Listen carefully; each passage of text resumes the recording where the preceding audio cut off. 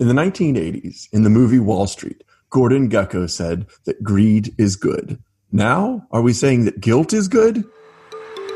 Hello, listeners, and welcome to the podcast Squeezing the Orange of Social Science, a podcast co-hosted by myself, comedian Akin Omobitan, and Professor Dan Cable. On each episode, the two of us pick apart peer-reviewed and published social science papers, and we squeeze them for their best bits so that you, the listeners, and now viewers as well, what's up YouTube, don't have to sift through pages and pages of academic literature. What's up, Dan? Hello, Akin. How you doing today? Hey. Man, I tell you what, my head is hot. Like, this paper, my head is steaming from reading this. Like, oh gosh, I cannot wait to offload all of this stuff. And how I'm are wondering, you, Dan? do you feel more shameful, embarrassed, or guilty? I might be a psychopath. I don't think I've ever felt shame or guilt in my life. Wow. Good. Well, in this exciting paper, and it is a long and exciting paper, it's funny because it takes this concept that I used to think was a bad one, being a Reformed Catholic and all. Guilt is quite a motivator. I understand that, but I always kind of saw it as a bad thing. And in this one, what they're talking a lot about is how guilt is in a sense, a positive emotion, because while it feels bad, it kind of helps out with society and motivation an awful lot. And the title of today's paper is called May the Best Man Lose. Guilt Inhibits Competitive Motivation. And this one's written by Uriel Haran. Anything you'd say about this one? Yeah, go Uriel. Yeah. And this is published in the Organizational Behavior and Human Decision Processes Journal. Have you heard about that one, Akin? I'll tell you what, then. I definitely have not. You don't keep that beside your bed at all. No. It is not on my bookshelf. No. It is. No. So what was your initial take on guilt? Like, before kind of wading into the science of this thing, how were you thinking about the concept of guilt? And like, did you think it was like good for competition or irrelevant, or what were you thinking, Akin? It immediately kind of like kicked in. Like, this is one of those papers where even from the intro, I'm like, oh, I get this and I get the importance of it. It was just like an immediate connection. And this is through having known a number of individuals who their competitive drive seems somewhat lacking because they do not like to see other people lose. Yep. And so even before things get spicy, like I'm like a real spicy individual. Like, I'll compete over who can eat the most jalapenos. Like, I'm just always down. I'm like, what's the name of the game? I'm throwing my hat in the ring. And I know other people who, even if it's like a family friendly game of Monopoly, I know there's no such thing as a family friendly game of Monopoly, but I'm just always down for the beef. And so when I was getting into the intro to this and how this idea of how guilt makes people less competitive, and not necessarily less competitive, but it's how it manipulates, how the emotion of guilt manipulates the drive to be competitive. Yeah, I needed to correct that there, Dan. Well, I really like the way you said that, because as I was reading, I also got this this really funny feeling that our bodies are manipulating our minds often. And there's these like emotions that our bodies make us feel that like feel pretty bad, but they're good for us somehow. And they're like good for the species. So like I was thinking a lot about fear and how like when you experience fear, it's not positive because it's shocking and it kind of like drives you and it makes you not think right and all this stuff. But like that's helpful for our species. That's helpful for our physical survival kind of. And the way you just said that, which is like, we're kind of manipulated by our emotions, but in a way that serves us. Like they went through in this introduction, all this great research about how guilt is virtue. It's a virtue that promotes like these positive outcomes, like work intensity, work commitment, achieving goals. It's unpleasant, but it's when you feel that you violated a standard or like you harmed other people. So these are all these like really positive outcomes of feeling guilt. But like normal people, I don't think would call it a good thing. And so that's part of what I love about the science is like deconstructing what these emotions really do, not just how they feel, but what they do. Hey, and that's why I kind of like goofed around at the intro about never feeling kind of like guilt or shame. Like, I guess like that's the kind of goofy element there about like, you know, the psychopathic tendencies, because if you are someone who is able to experience guilt, and we're going to really dive into this paper. If you're someone who's able to experience guilt, what it motivates you to do is to rebalance the universe. If I want to get cosmic about it, what may possibly happen is that you have become aware of how your action has caused an imbalance in like a relationship or in a workplace or, you know, just wherever it is. It could be on like public transport. And what that guilt does is it drives you to want to rebalance it. So what you have taken out of a situation through maybe like negligence or a mishap or putting your foot in your mouth, guilt now makes you want to correct that error. And in doing so, you're now driven to compete, but you're driving to compete for the benefit of others. Yes. And so this is where it gets really interesting. Let's get into study one, because just before we hop into study one, I want to make sure that listeners and viewers get this part, because one of the most clever parts of this paper for me is that they're looking at two ways to motivate human beings.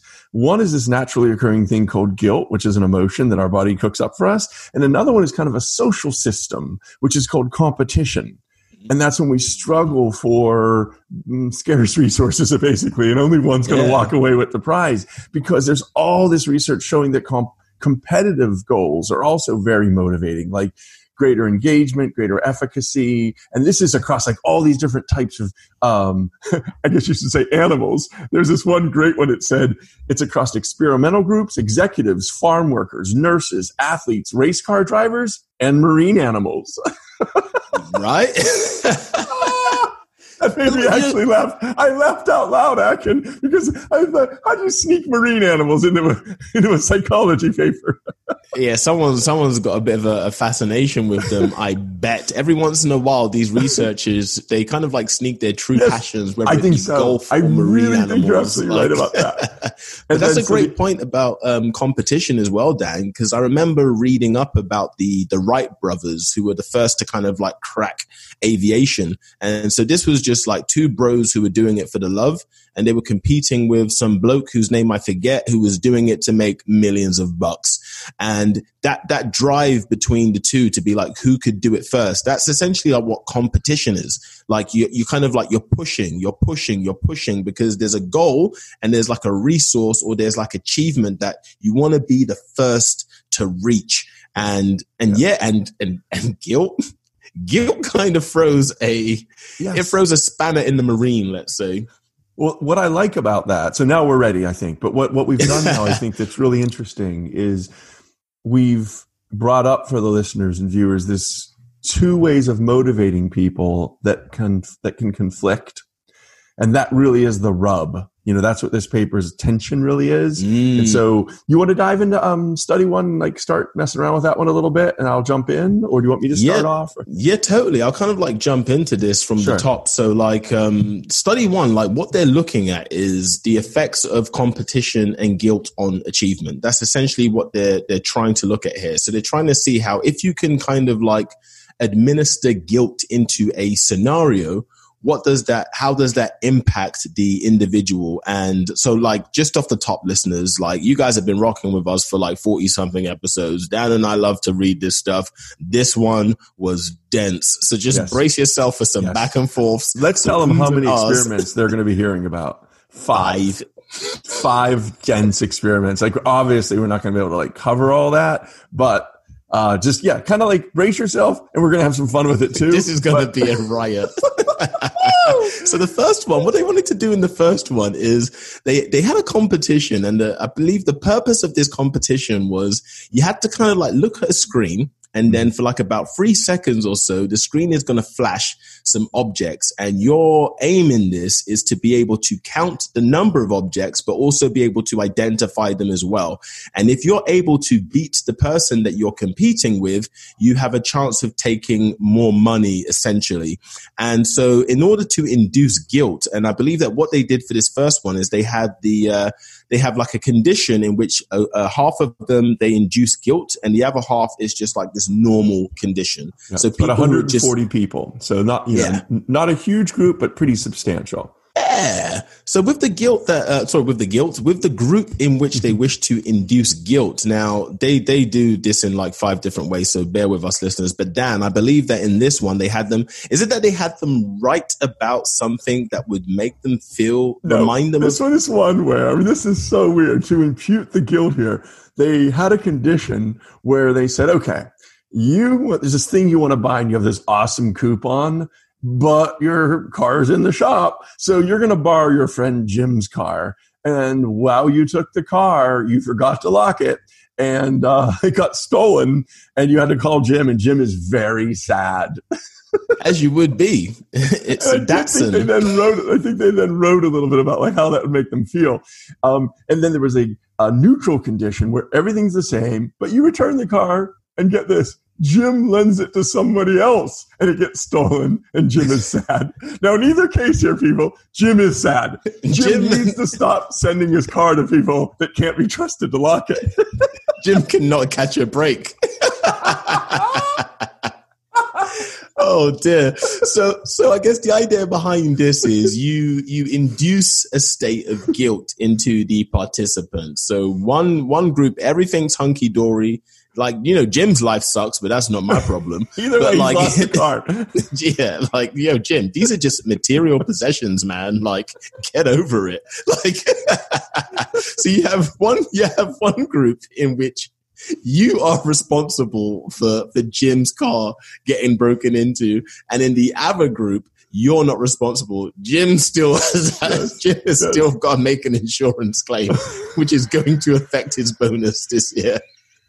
But you're fine, and it's not your fault. So now what they wanted to do is to get these individuals to now participate in this experiment. So they wanted to say something. I got to jump in. Go for it. It's really an important element. There's 2 manipulations, and we spent a lot more time on the one than the other. So one of them is whether you're neutral, somebody else steals the car, or the guilt condition, you got the car stolen. But then in the other one is you're either going to kind of do this thing individually. You're going to play this game that Akin described where you have to kind of identify the number of objects and you just have like your own goal. It's just you against you. And in the other one, it's like you're paired with somebody and the one who gets the most points gets like the bonus and wins. And so it's kind of a much more hot and interpersonal. And so that creates this like 2x2 scenario Yes. Okay. And that's really important because what it means is there's going to be this one condition. There's going to be some people, about a fourth of the people, who are not only feeling guilty, but are also head-to-head pitted against an opponent. And that's kind of like where a lot of the action is. Let's get to the action then. What did the action reveal then? Well, the action's funny. In my opinion, it was a little weird because what they did is they looked at level of effort, not whether or not you like nailed it, like whether or not you got it right, but they looked at like how many times you were refreshing and clicking on the button to like really make the objects clear to you. So it's a little bit different from what I might have expected them to do. But like on average, participants click this button 20 times, almost 21 times.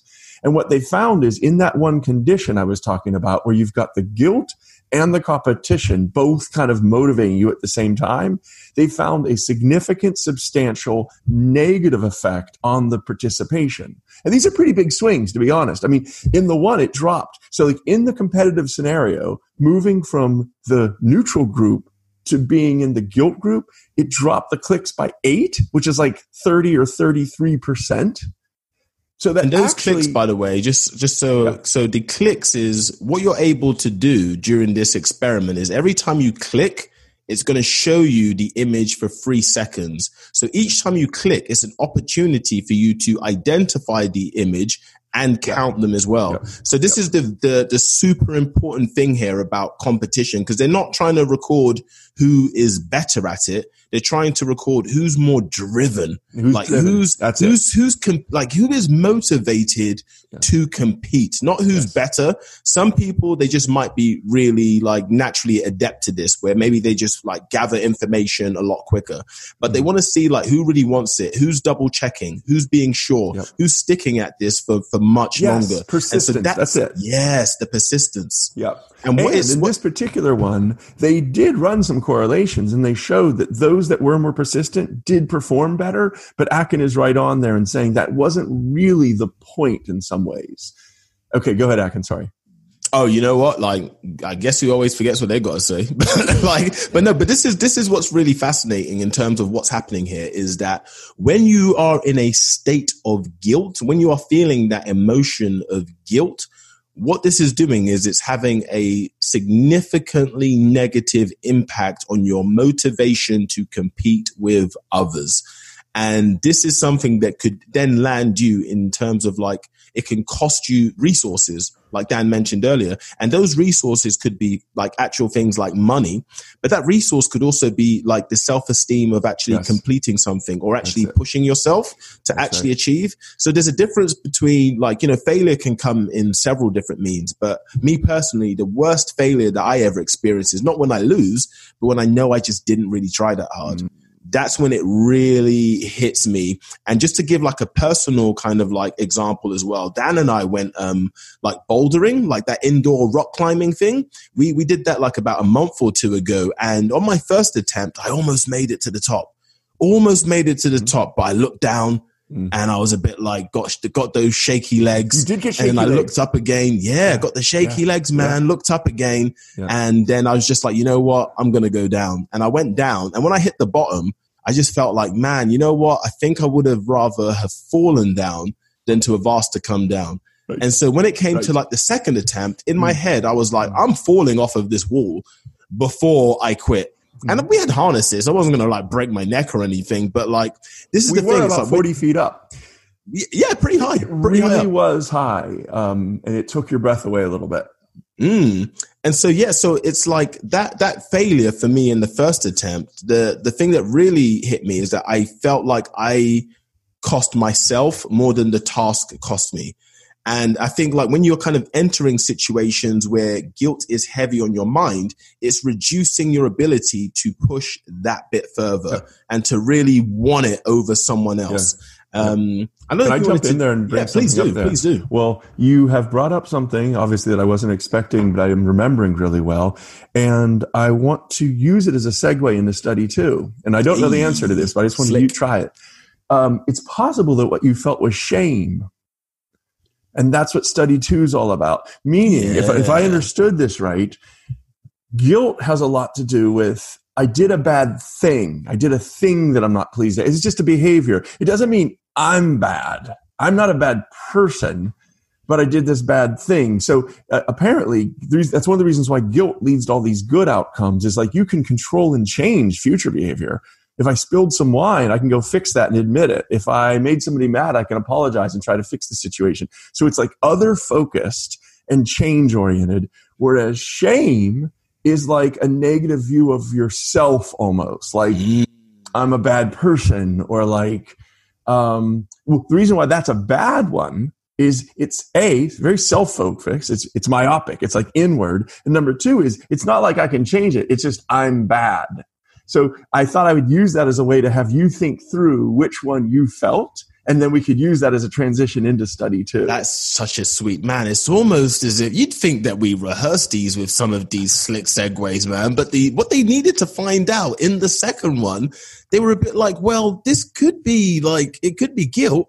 It could also be shame. So we now need to run a study to see if we can have a neutral group who we don't induce anything in them, but then we're also going to have a group in which we're going to induce guilt, and we're going to have a group in which we induce shame, and we're going to have a look at what does that do for people's competitive motivation. Yep. I'm going to swing back to you, Dan. Yep. So they got 300 people in study two, and in this one, it's what Akin mentioned. They actually had them think of a time in your life where you felt one of these emotions. So like Akin literally would be able to write about, I think what you did, Phil, was guilt, by the way. But it's this idea that you felt something, please write about it in detail. Like tell us a lot of details, elaborate on your feelings, blah, blah, blah. They had another one where they had to say, think about a time you felt shame. And then this got really interesting, Akin, because what they found is normal humans that are not social scientists don't make these distinctions very well. Yes. So like they found that a lot of people, when told to write about shame, wrote about guilt and vice versa. And so they actually had to do some crazy coding. I mean, thankfully they could do this, where they had social scientists who were trained in these topics to actually code for them what they really meant. Which is super important for the science, because you can, if you've got these let's just call them guinea pigs, and you're like, yo, guinea pig, I need you to just do this task, and the guinea pig doesn't fully, for 50 cents. It's not, I'm not really that motivated to really pay attention. Sorry, science. But like, what you need the individuals to either fully understand what it is that is being asked of them, so that you can group them accordingly. Now, if you have individuals that don't fully understand what is required of them, you're still able to group them. It just takes a bit more work. So they got individuals to write about guilt, and they got other individuals to write about shame. Then they got social scientists to read what was written and be a bit like, you kind of belong in the guilt group. You kind of belong in the shame group. So they were able to now sort them so that they were in the appropriate group, so that now when they were tracking their responses to the competition, they know which motivation was primarily impacting their performance. That's it. And then once again, what they had is they had 3 different conditions now, where it's neutral, guilt, and shame. But then they also had these 2 things of whether or not it was a competition, meaning head-to-head, or an individual task. So they had all that going on. That's a lot going on. And so, like, you wouldn't want to read that. This is definitely when you're glad, listeners and readers, that we are squeezing these oranges. But so what happens is they read a passage, and what they needed to do is just so annoying, it makes my head hurt. They made people count the number of times the letter A appeared in this passage. Yep. And so, like, there is a right answer, and one of you is going to win it. Or if you're not head-to-head, there is a right answer, and either you're going to get close to it or not. And so I think what we can do is jump to the sort of the outcome here. On average, participants spend almost a full minute per task. It's 59.2 seconds before kind of proceeding to the estimate. So they read the passage and counted and so on. They found that the guilt people were those and only those in the guilt condition were less persistent, statistically significantly less persistent, only when it was a competitive goal. And that's kind of important to point all that out. So out of all that conditions, the pop was when there was a conflict between a competition going on head-to-head and feeling this guiltiness because you just wrote about a time that you felt guilty. And again, like pretty substantial effects. Interesting. Oh, go ahead. Yeah, I was going to say, this is like a super, super, super, super important discovery here, because it's really highlighting, like, we talk about motivation, we talk about persistence as well. This feeling of guilt, it's a like Dan described it as a virtue. It's a pro-social kind of thing. The more guilty you feel, the more you want to help others. Yeah. That's the kind of essentially what's going on here. But what's fascinating about this is that the guilt that you feel could have something that's completely unrelated to the situation that you find yourself in. So if I let my mum down early in the morning, so later on, when I have the opportunity to do something that's for my benefit, I'm now not competing as hard because I now don't want to make anyone else feel bad as well. So I'm directly costing myself in situations. My motivation and my persistence is now dropping because mentally I'm at a stage where I know how it feels for someone else to not feel good. So now, even in a situation where the purpose of it, the very purpose of it is to compete, there must be a winner. There must be a loser. Guilt is now making me feel like I'm happy to be a loser in this situation just so that someone else doesn't have to feel so bad. That's really interesting. It's getting in the way of the other motivation. And I think it's important to hear that shame didn't work this way.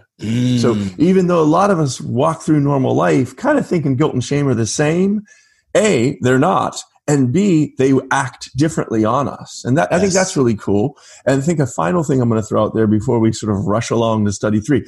Hey, Akin, it's like a museum on a bicycle here. It's like this is a whistle-stop tour, man. Oh my God. But the last thing I think is important to point out about this one is even though they mostly were focused on the motivation, the effort, the persistence, the stamina, they did find in both study 1 and study 2 that persistence and stamina, the trying, did affect how they actually did. So in this one, for example, those in the guilt condition who were in the competitive task, they did actually perform worse. They found less A's that were there. So that has real implications, like for not only how you do in life, but like how companies motivate people, if you're thinking about it that way.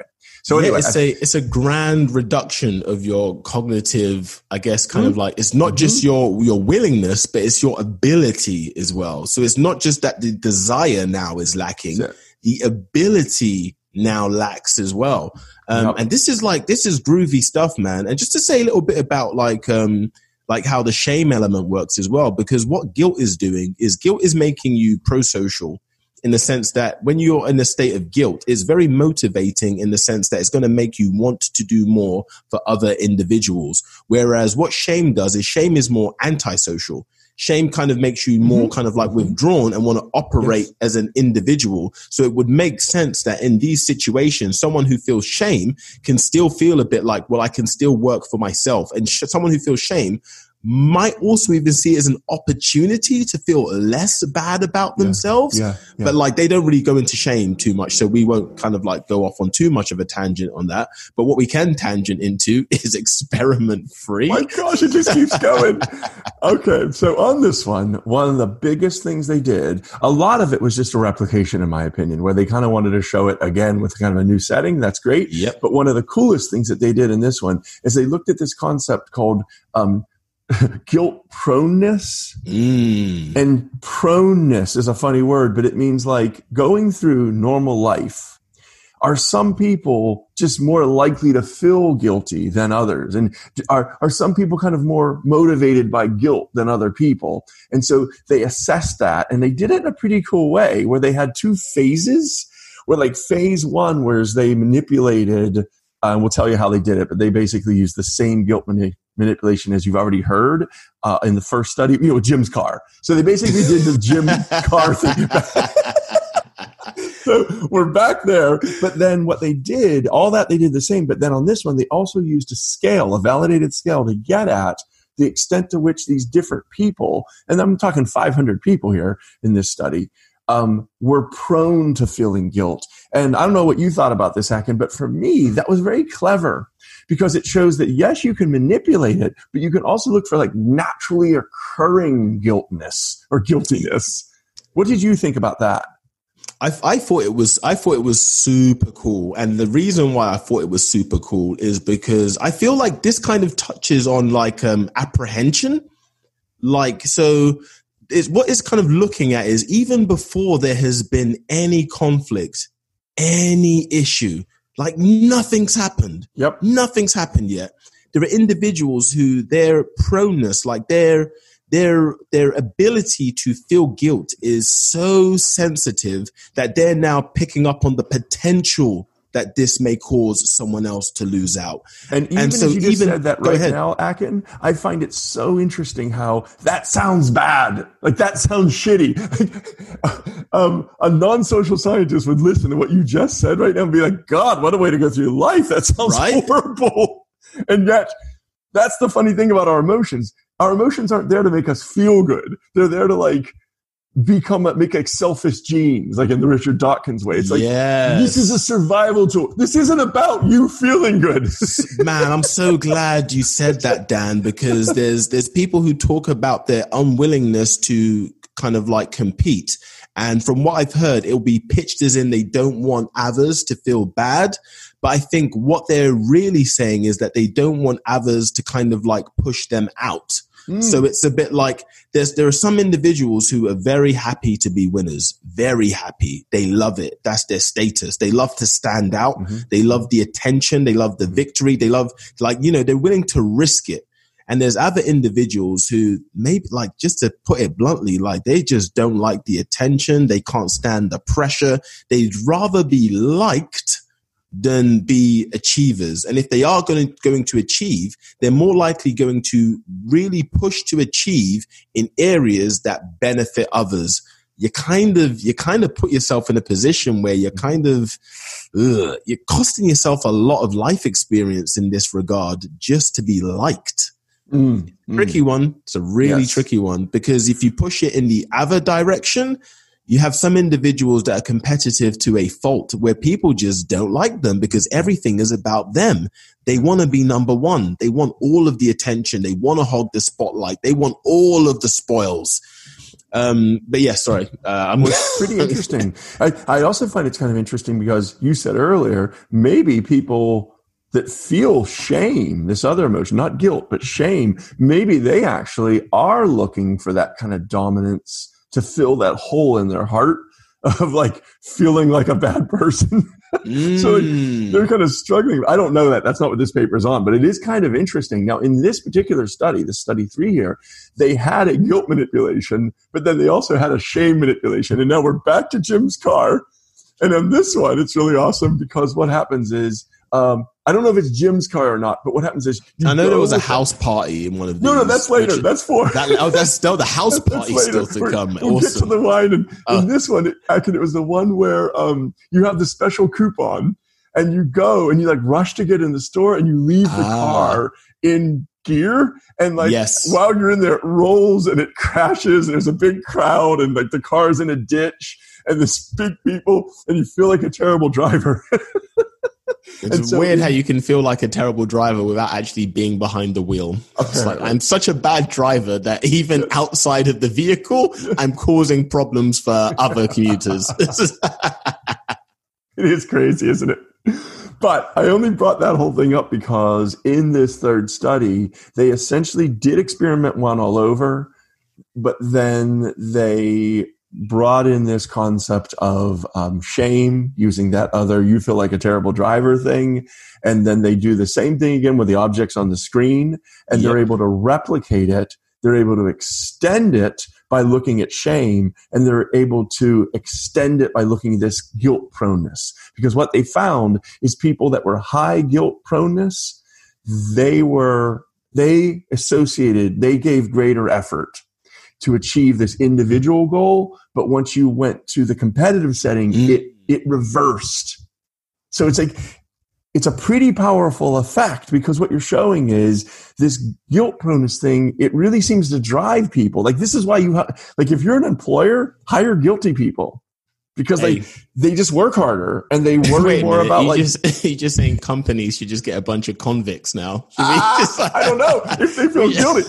They might be psychopaths. They're like, no, I'm glad I killed him. I think your CEOs, if you're listening, like when you're doing your next recruitment wave, just get like a pickup truck, go to your local prison and just see who they're letting out. Just fill them up and be like, hey, just jump in the back. I've got sales roles. I've got marketing roles. I'm looking for a head of HR. Do you feel sorry? Yeah, do you? If not, I need you to read this little thing about stealing Jim's car. Oh, dear. Anyway, we don't know where Jim's car kept going now. Integrated that solution. All right, so that's all you really need to hear. I mean, I think that as we just keep moving this ball down the path and kicking the can down the road, all you need to hear is replication of study 1, looking at not just manipulation, but also this naturally occurring personality trait called guilt proneness, replicating the effects and showing that shame doesn't do the same thing. Totally. And just to kind of jump in once again as well, it's very important to know that when these individuals, so regarding guilt, if it's just about them, if it's like an individual goal, guilt, people who feel a tendency for guilt, they're fine. They'll operate. They do great. They do great even. They're totally fine. Yeah. It's important just to clarify, but it's when it comes time to compete, this is where they kind of fall apart. Yeah. It kind of really does fall apart for them. Yeah. Yeah. Okay. So experiment 4 and 5, if I had to kind of cluster them together, they do this cool thing called moderation of process.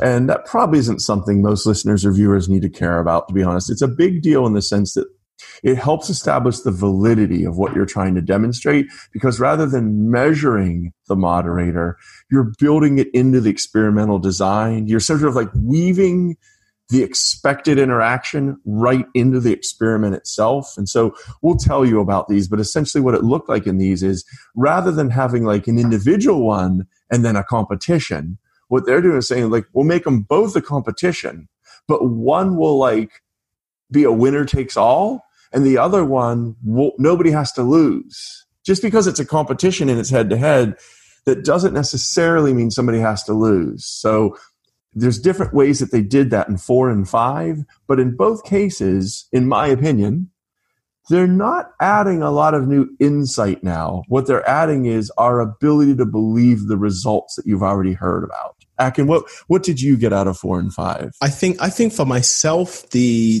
benefit of 4 and 5, like you're saying now, I don't think it's necessarily insights. I feel like it's okay. So now that we understand this, what can we do toward correcting it? And so this is very important for listeners who've been hearing Dan and I laugh about how how people who are highly prone to guilt are punk ass bitches, and you've been offended this entire time.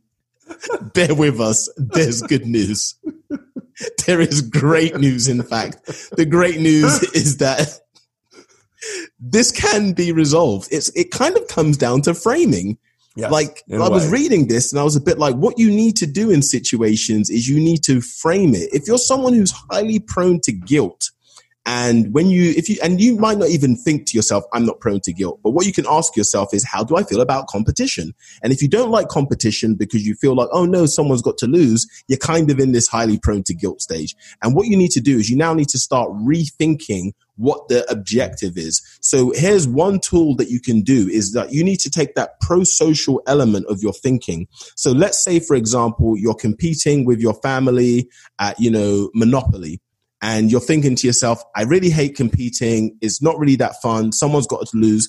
What you could tell yourself is, if I win at Monopoly, I'm going to treat everyone to drinks. Because now you're in a situation where you're like, one, I can compete really hard, but also if I do win, I can now give something to everyone.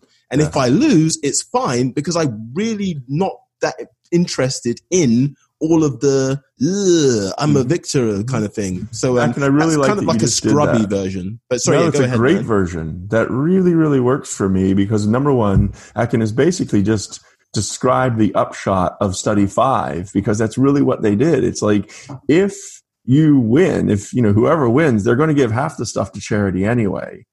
And that's all you really need to hear about study 5 in a way. Yes, it's a competition, but to be honest, whoever wins is given half of it to charity. And in that condition, the guilt people who were, kind of like manipulated into feeling guilty, they did great. They like it changed the game for them. And so that's wonderful. And to be honest, the reason why I don't have to say much more about that is they basically went back and did the sort of same, kind of study one again. But in this one, it was like they had to drag that marker. There was like a physical ruler that you had to be very diligent in pulling across. But other than that, it's kind of the same thing. And I think that like Akin has already told the most important thing, that the best was guilt. Who did the very best out of everybody at all was the people that were guilty. They felt guilty, but they got to donate their winnings. And actually it was this huge jump. Like, basically it was how far you were from the actual measurement on this ruler thing. And it was like from 70 to 87 was the jump for the people in the guilt condition who could donate the winnings. So I really like, Akin, that you brought that up because it kind of cut right to the chase of why all is not lost. And in fact, you can like turn the lemons into lemonade, and it seems to be a great motivator that helps you win. It helps people run marathons. I've had so many people update their Facebook page and they're a bit like, hey, I'm running this marathon for this cause, and if you guys could donate, I will give this. No one wants to run a marathon, man. Like, if you want to run a marathon, go run a marathon. Like, you don't need a day for it. Like, every day is a day to run a marathon. But I imagine the people who are doing it and they're raising money, they have that additional motivation because they're like, now I can kind of like, friendly compete. In terms of, it's not literally a race, but even though it is a race, but they also feel like my actions now are going to have a pro-social kind of like impact where there is possibly like a charity or something, that is going to benefit from my actions. And Great. you mentioned kind of like, how this can be of use to employers as well. You don't only want a bunch of people who feel guilty. Like, you don't just want them to be working for you, because when it's time to compete for like business against like another company or another department, they're not really going to have the minerals. So you kind of need to give them the motivation, which is to say, if we can crush this other company at this thing, what we can also do is now go to like this animal shelter and we can rescue like 7 puppies. Then all of a sudden your team are going to be like, yo, let's take them to the cleaners. Yeah, it's pretty interesting actually to think about that. And it's because this is such a social psychological study, I didn't spend as much time even thinking about the organizational implications,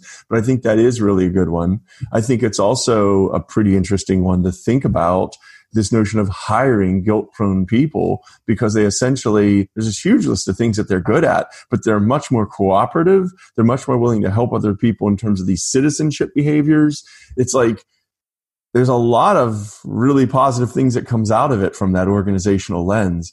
And I think, Akin, since we have kind of broadened, and because we're probably so far into our show at this point, let's just go ahead and put the hold on study 4, because they essentially used yet another methodology of inflicting guilt on people. Dan, I had long since forgot about that. You've already jettisoned. I was so over it. Good. Okay, so what would you say in terms of like, I think we probably have done a pretty good job of covering the waterfront of this study. I want to say that I was really impressed with it. I want to say that while Akin and I sort of mock complain, because it is a lot of orange squeezing we're doing, there's a lot of pulp to chew through on this one. It is an extremely well done study. And as Akin said, it starts off so beautifully broad, like starting with like how the Greeks viewed competition as an outlet for virtues. And in that sense, victory was like a sign of divine favor. It started like a big hourglass, nice and broad, like a study. And it got in really tight with 5 really like hard hitting studies that you basically can't argue with. And then it kind of broadens out toward the end. So, overall, I'm just thrilled that we got to share this with you listeners and you viewers. And I hope that if you dug it, maybe share it with one person. If not, just you're going to feel really guilty if you don't help us. Shameful. For every person that you share this with, listeners, Dan and I are going to adopt a kitten. So gets to sharing. Listeners, thank you very much for rocking with Squeezing the Orange. I'm Akin, I'm a Bitan, and I'm joined every week by Professor Dan Cable. We are on YouTube, we're on Spotify, we're on, what else? We're on iTunes, we're on all of your podcast apps as well. You guys know this because you're already listening. So in short, what we're saying is, if you see us tweet about it, hit retweet. If you see us LinkedIn about it, hit share. If you know someone who you think could benefit from this, give it to them as well. If you're on iTunes, there's an option where you can review us, and we'd love it if you drop a 5-star review with a comment as well. And yeah, this is like, we're enjoying doing this. We're here every week. We have ourselves a good time, and we're all too happy to squeeze the orange of social science for you guys. Anything else you want to say, Dan, before we dip? Thank you, Akin. I really appreciate it. It was really fun today.